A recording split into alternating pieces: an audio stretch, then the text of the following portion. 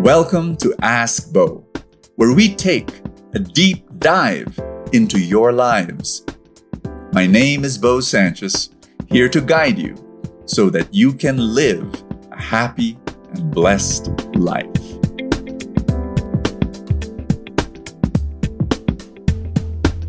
Hello, everybody. Welcome to Ask Bo. This is Bo Sanchez, and I will try to answer hard questions in this podcast.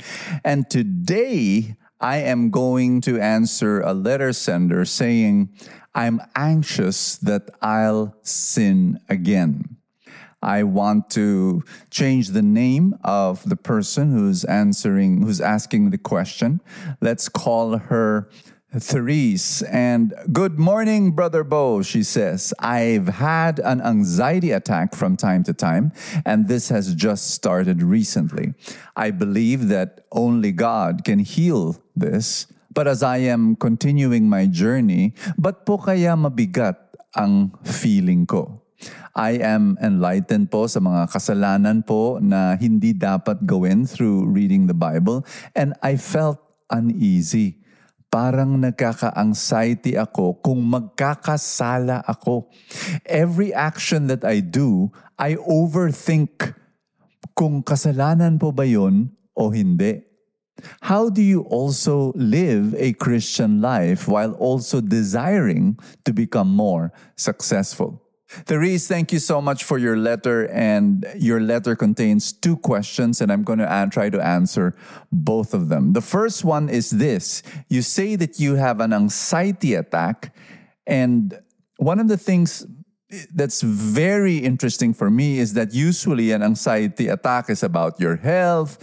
Usually it's about money. Usually it's about what other people will say. But your anxiety attack is rather unique because it comes when you are overthinking about kasalanan kaya ang gagawin ko, kasalanan kaya ang gagawin ko, baka hindi, sana hindi. And so it's almost like, and according to your words, every action that I do, I overthink kung kasalanan ba o hindi.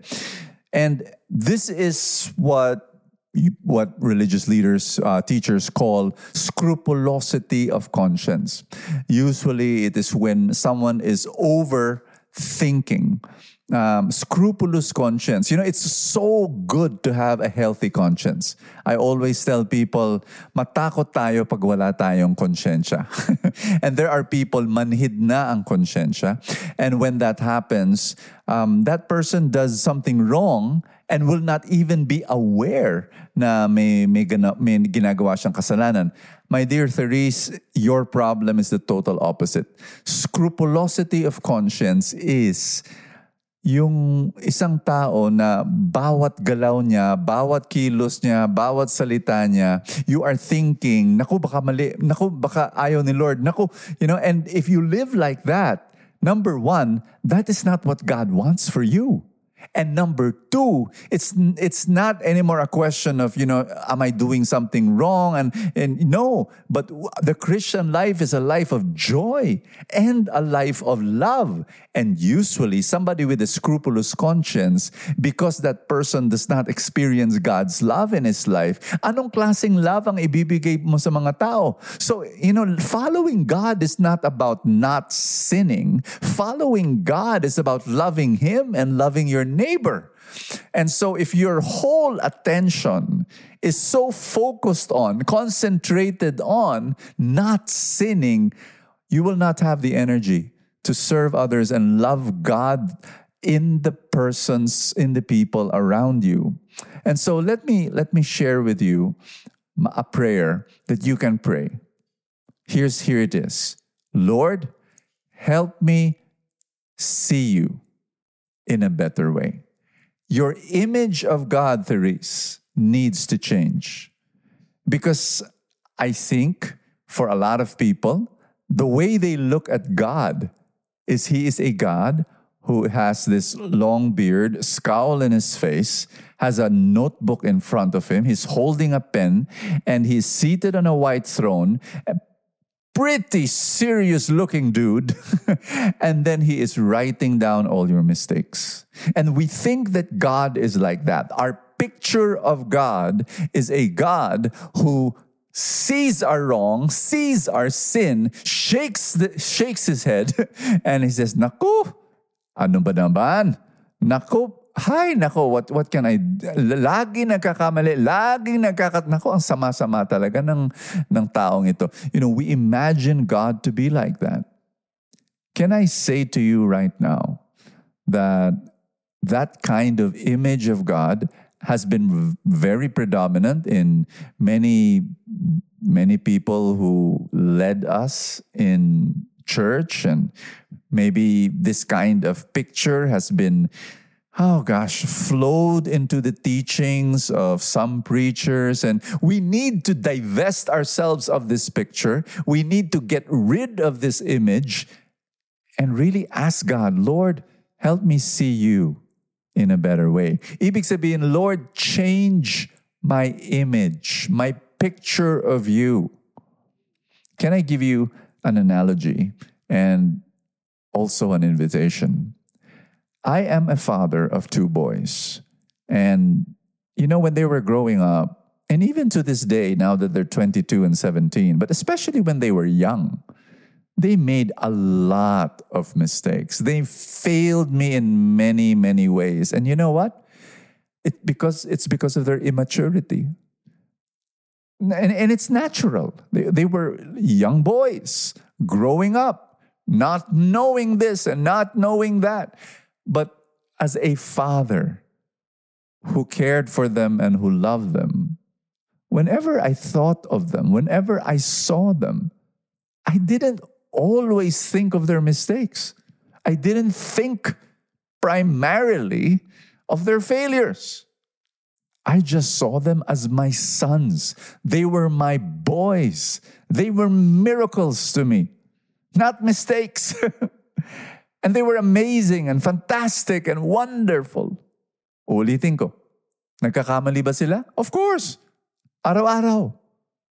And yes, I do, tell them, "Oy, anak," let's say they do something wrong.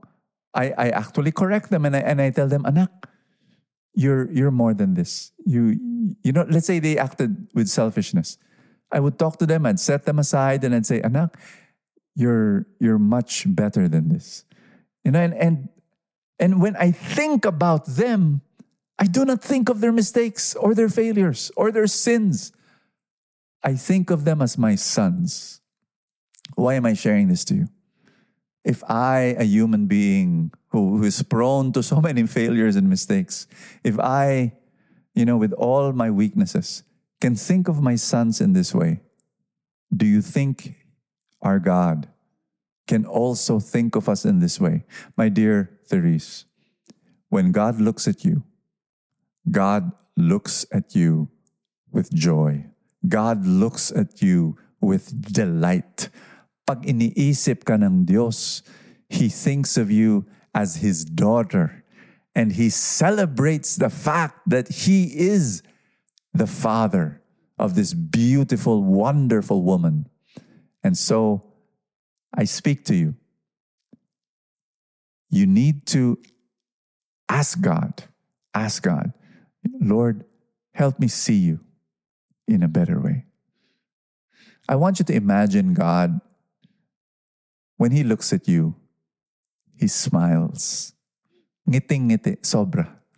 Tapos lumulukso yung puso niya sa galak. His heart is overflowing with joy.